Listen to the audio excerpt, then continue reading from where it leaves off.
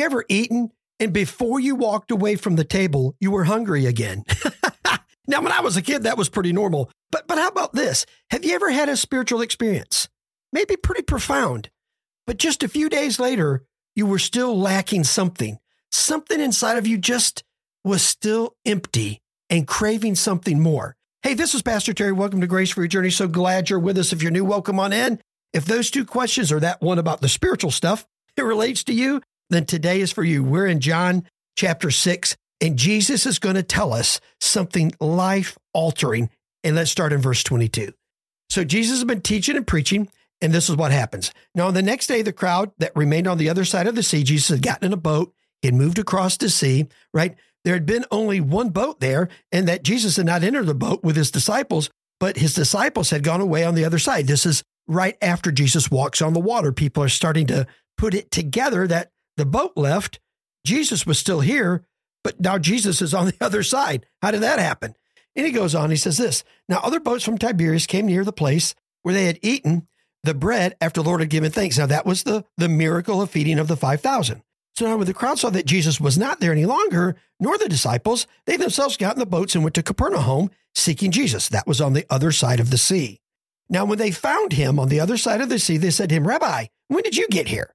Jesus answered and said to them, truly, truly, I say to you, you are seeking me not because of the signs you have seen, but because you ate the loaves and you had your fill. In other words, he's saying, look, I get it. You're coming to seek me because of what I did. But he said, there's also something more. Then he goes on and he says this, do not work for the food that perishes. In other words, just don't work and live your life for immediate gratification of food, but for the food that endures to eternal life. Well, now this is something different. And then Jesus goes on to say, which the Son of Man, talking about himself, will give you. For on him, God the Father has set his seal. Now that seal, that's a cool word. And it means that it's like a signet ring. All the governors and Pilate and all those guys, the Roman leaders, the Caesars had signet rings. And when they put their signet ring, they would dip it in wax and they would put it on a seal. It meant that I verify and authenticate that this is from me. So if Governor A was sending a note to Governor B, he would dip his ring in wax and put it on there. And so Governor B would know this is authentic. This came from the governor. I can trust it. Jesus is saying right here, you can trust me because God has put his seal on me. I really am from him. Then he goes on, he says, then he said to him, now we must do what we must do to be doing the works of God. Jesus answered them, this is the work of God, that you believe in him who has sent him. In other words, you want to do the work of God? Believe in me. That is the work of God. It's about belief. It's about faith.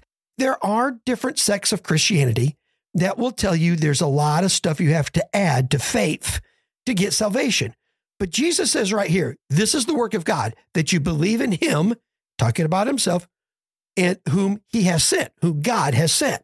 So he says, look, you want to do the work of God? Have faith in me. So in verse 30, he goes on and says this.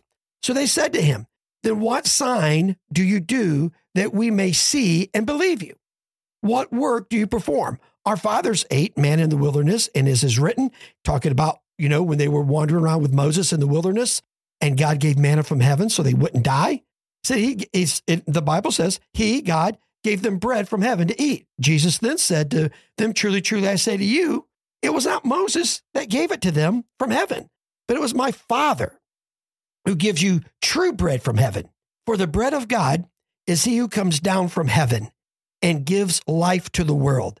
They said to him, sir, give us this bread. So Jesus is using bread as an analogy. He's not saying I am literal bread. He is saying the manna that they received in the wilderness came from God, not from Moses. The bread that I'm going to give you comes from the Father, and it is real and is eternal, and it changes you. So he goes on and he says this. Now, Jesus said to them, I am the bread of life. He didn't say I am like it. He said, I am bread. I am what will give you life forever. You eat bread that I gave you up there on the other side of the sea, and you got hungry again. But I'm going to give you bread, and that bread is going to satisfy you. He goes on and says, now, whoever comes to me and eats this bread that I offer, in other words, receives me, will not hunger. And whoever believes in me, there it is, faith in me, will never thirst. In other words, in your spiritual life, regardless of what's going on, if you've truly come to receive Christ, you will never be spiritually empty or lacking again. Then quickly he goes on and says, but I said to you that you have seen me and you still don't believe. All that the Father gives me will come to me, and whoever comes to me, I will never cast out. Jesus said, look, here's what you got to know. God is going to bring some of you to me, and when that happens, I'm never going to throw you away. You are mine forever. So it might be you right now that are saying, Terry, you don't know what I did. Man, I did some horrible stuff. I've said some horrible things. I've done some horrible things. Certainly the Lord has thrown me out of his family. The Bible says no way. The Bible says, if the Father has given you to the Son holds you forever.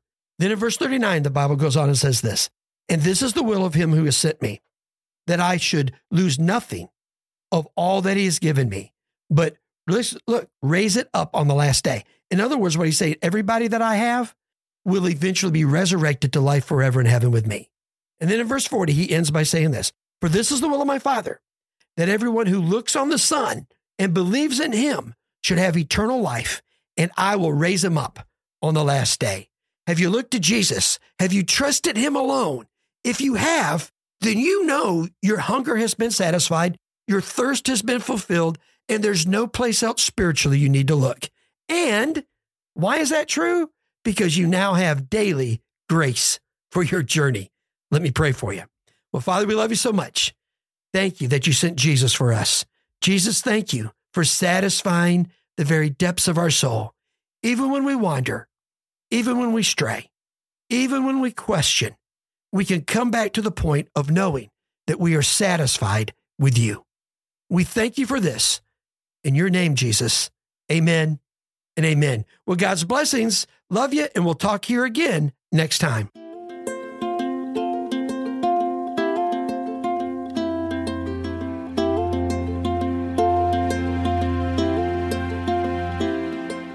Thank you so much for being with us for this episode of Grace for a Journey. We pray it's been a blessing to you. Connect with us at our website, www.graceforourjourney.org, or you can find us on Facebook and YouTube. We hope to connect with you there.